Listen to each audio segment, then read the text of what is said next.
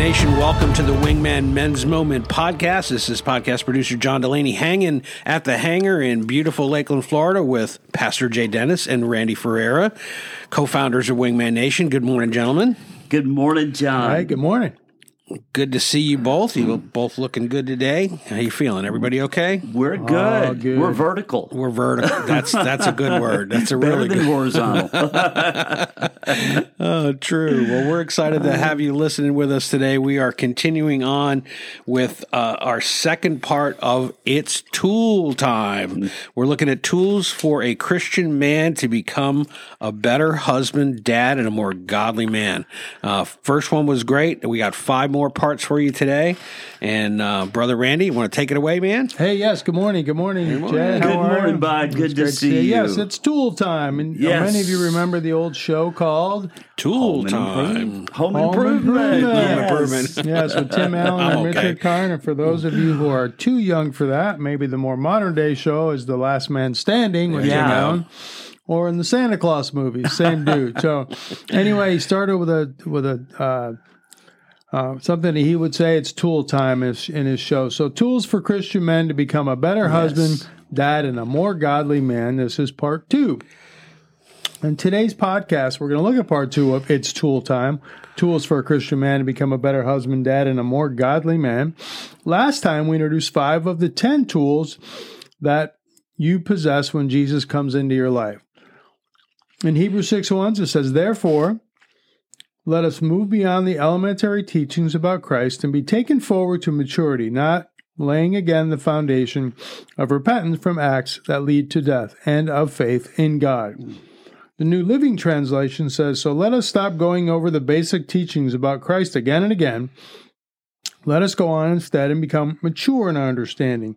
Surely we don't need to start again with the fundamental importance of repenting from evil deeds and placing our faith in God." So the writer of Hebrews addressed Christians who had been saved for a while, yet they were still stuck on the ABCs of faith, the elementary principles of Christianity.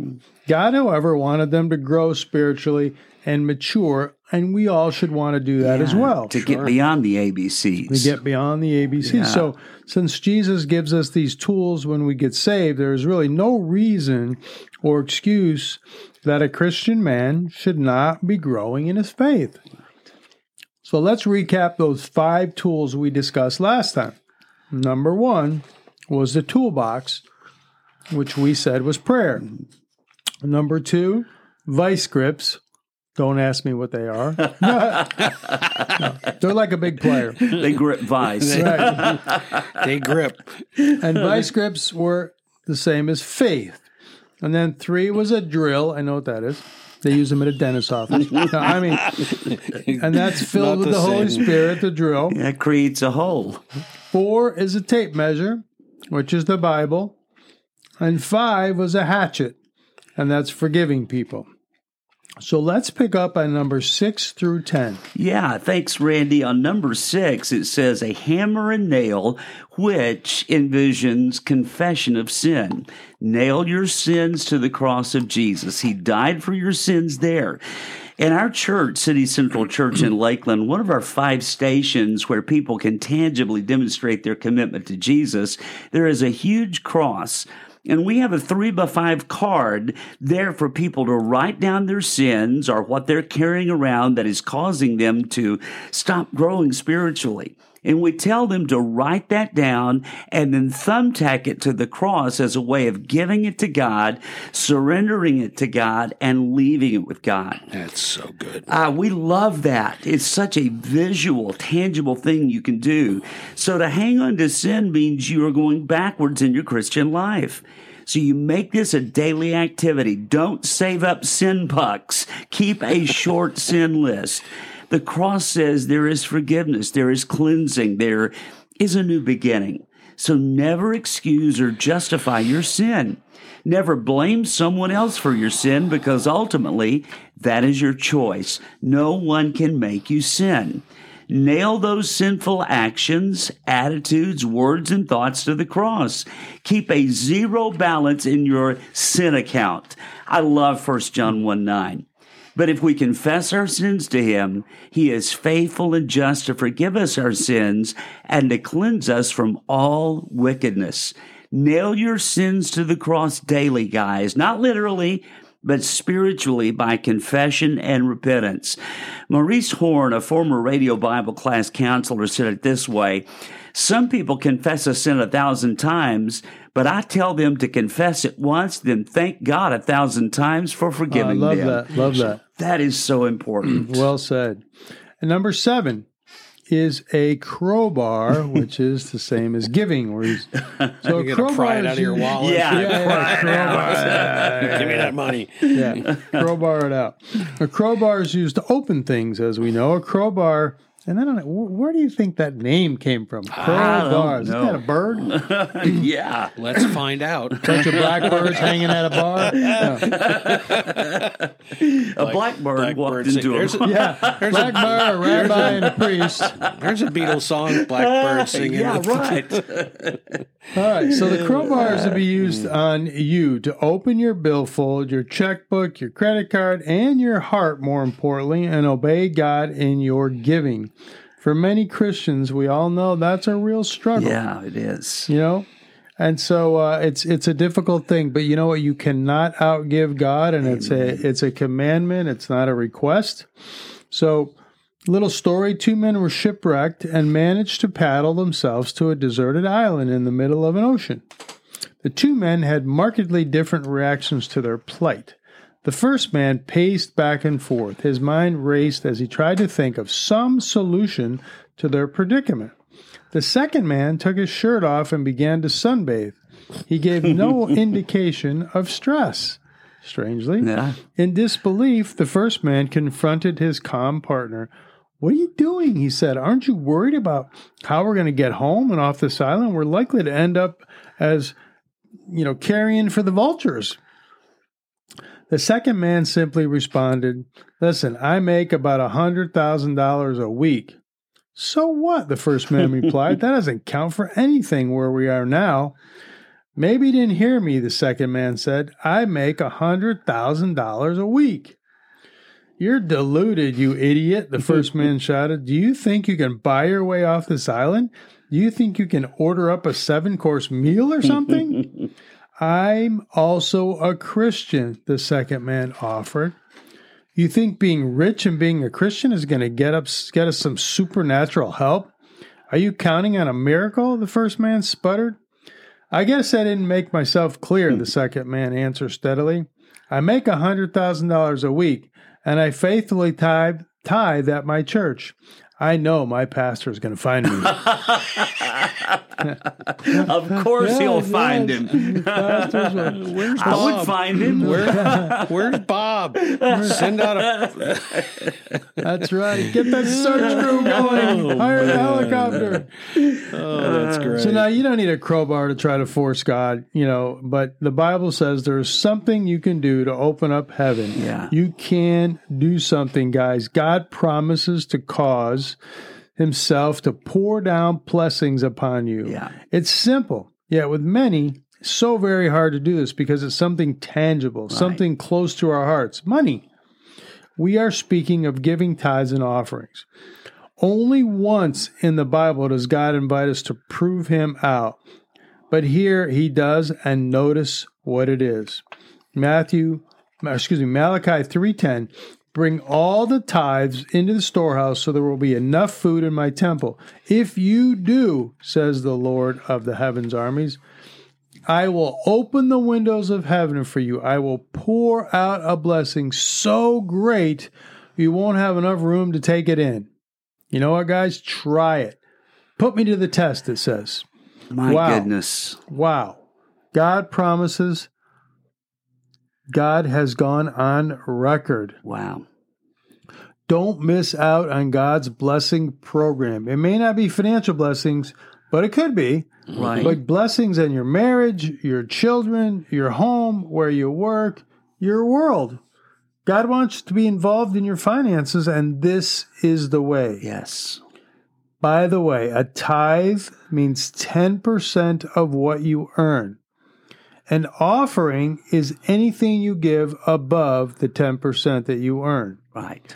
But you have to do this before you see the blessings of God that he promised in Malachi 3:10. I think a lot of people want to see the blessings of this first, then they do it, but it doesn't work that way. No.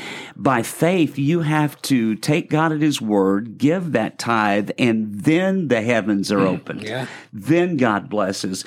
Guys, I've been in ministry a long time, and I've never seen this fail. No, ever. You're right. Ever. And Randy, you said a while ago, you cannot outgive God. No.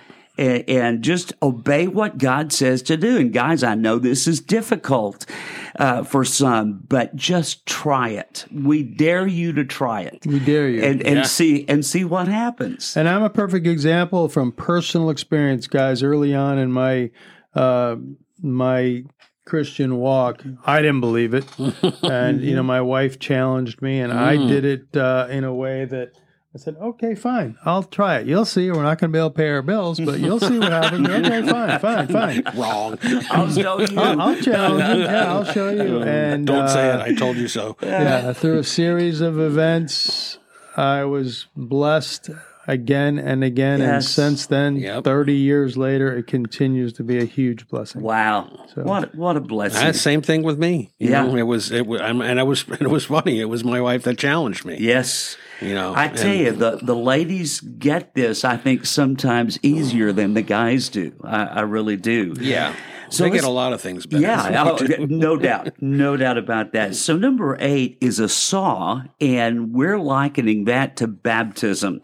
A saw cuts something off. It separates. So when you're baptized, you're taking a break with your old life. You are separating from the way it used to be before you were saved.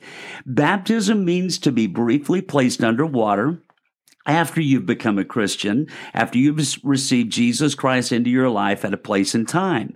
And when you go under the water, it pictures the death of Christ and death to your old way of life before Christ. When you come up out of the water, it pictures the resurrection of Christ and your resurrection to a new way of living. It's saying, I have decided to follow Jesus, no turning back. Paul said in Romans 6:4, for we died and we were buried with Christ by baptism, and just as Christ was raised from the dead by the glorious power of the Father, now we also may live new lives. Jesus walked around 70 miles to be baptized by John the Baptist. So it's not an option for an obedient Christian. Now mark it down. A Christian who refuses to be baptized will never go on and grow as a believer, because baptism is the first act after the fact of salvation. So it's important to make sure that your baptism is in order. You're saved first and then baptized. If you were baptized and later saved, your baptism is out of order. It's a simple fix, guys. Just do it and get your baptism in order, and you will be so glad that you did this. Absolutely. It's something tangible you can do to please God. It's an outward expression of your faith, that you're committed, you're obedient, and you're going to move forward. Exactly. With God's blessing. So, number 9 is a ratchet. And we're associating ratchet with grace. A ratchet either secures something or it loosens it, frees it up. That's what grace does, of God does. Yes. Grace is where God does something for you that you don't deserve or you didn't earn. It's a gift based on what Jesus did, not on what we do. Grace is not based on how we perform, or it takes into consideration our track record of sin that has already been confessed and repented of. Right. Okay. In 2 Corinthians 12:9, each time he said, my grace is all you need. My power works best in weakness.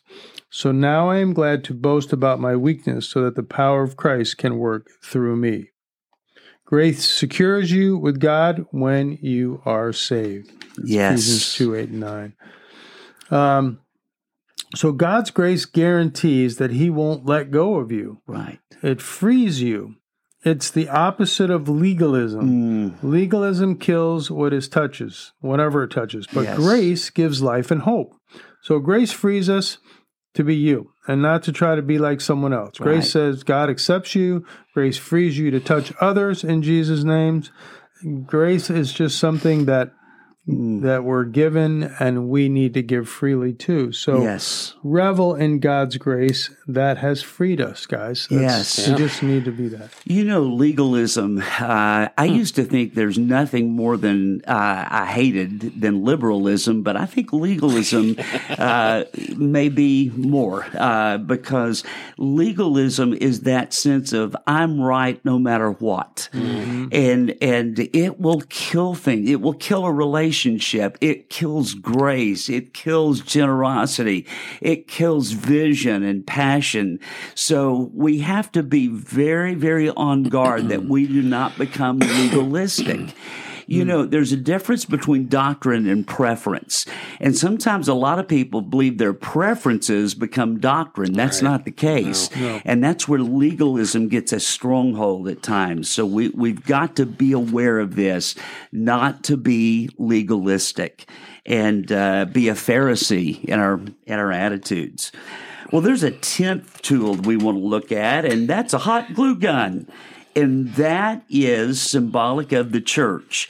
This little tool glues, it connects things and holds them together. So you need to be connected. You need to be glued to a Bible teaching local church and make it your home church, your spiritual family. The glue is commitment and not your feelings. So Hebrews 10:23 through 25, let us hold tightly without wavering to the hope we affirm, for God can be trusted to keep his promise. Let us think of ways to motivate one another to acts of love and good works. And let us not neglect our meeting together as some people do, but encourage one another, especially now that the day of his return is drawing near. So you need roots in a local church.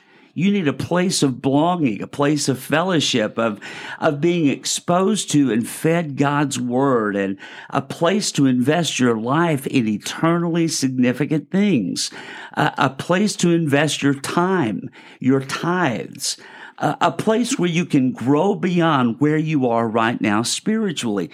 So we're talking about getting beyond the ABCs of the faith. How do you do that? You need to be connected to a church. And we never reach a point where we should stop growing spiritually. So the goal is to look more like Jesus today than you did yesterday and more tomorrow than you did today. And that's what the church will help you to do. Church is the only time of the week on Sunday where you will be with the majority of people who love and follow and worship Jesus Christ. Amen. So important.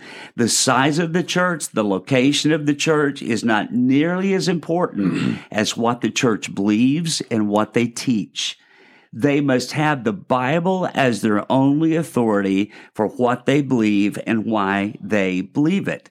So it's important to find the right fit for you. But there comes a time when you need to stop dating a church and you need to marry it. You need to join it. And if you wait to find the perfect church, you will never, ever find it. Never. Period. Yes. Joining a church helps you be accountable to these spiritual disciplines. It is the holy huddle where we gather in on Sunday so we can run the plays on the field of life Monday through Saturday. So we want to encourage you guys, be connected to a local church. And again, I know that in my years of ministry, a lot of people, well, we're going to visit this church and that church. And you know what? You can spend forever doing that. There comes a time, though, where you need to say, you know, this is not a perfect place. Right. And I don't maybe agree with everything. I'm not talking about doctrine. I'm talking about preference here. But there comes a point where you need to join it. Yeah. Commit your life to it. For the sake of your walk spiritually and your marriage and your family, you need a home church. Yes, and be part of the light that shines from that church. Yes. Right. Not trying to find, things that aren't good in the church. Right. Find things that are good and build on that. There's always going to be things we don't totally agree with. But I love the football metaphor. I like it too. Wonderful. We're huddling up. We're gathering in on Sunday.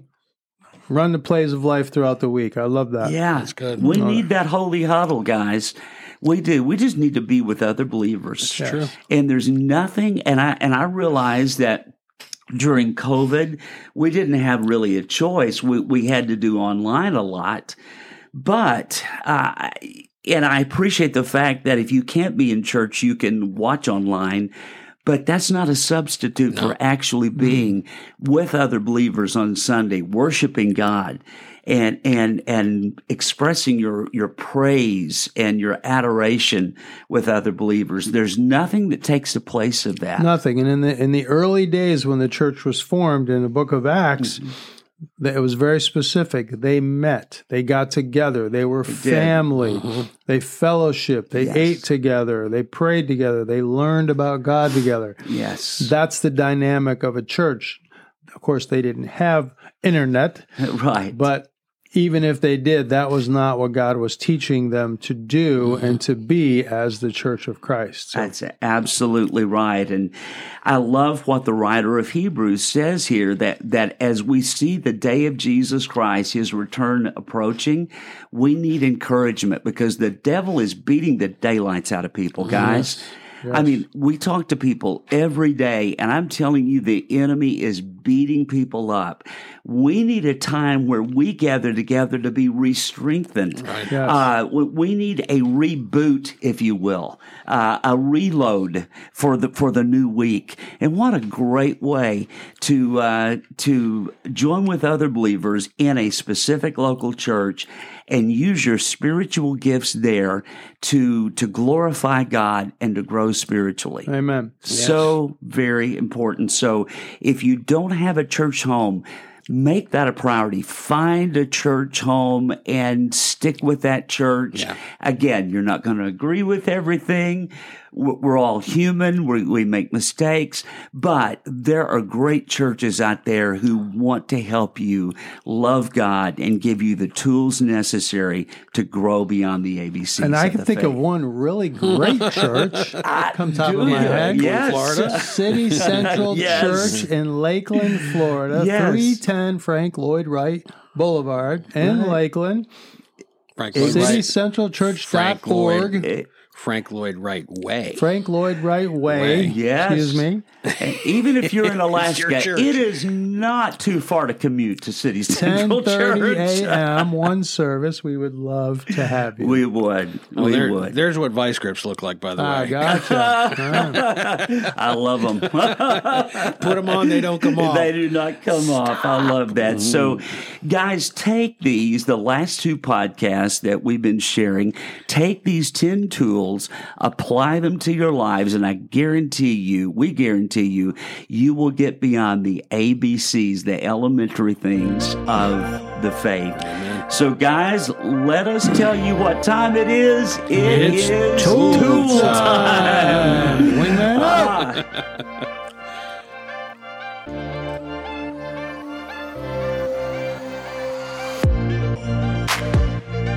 The Wingman Men's Moment podcast is brought to you courtesy of the Wingman Nation Men's Ministry. Visit us at wingmannation.com.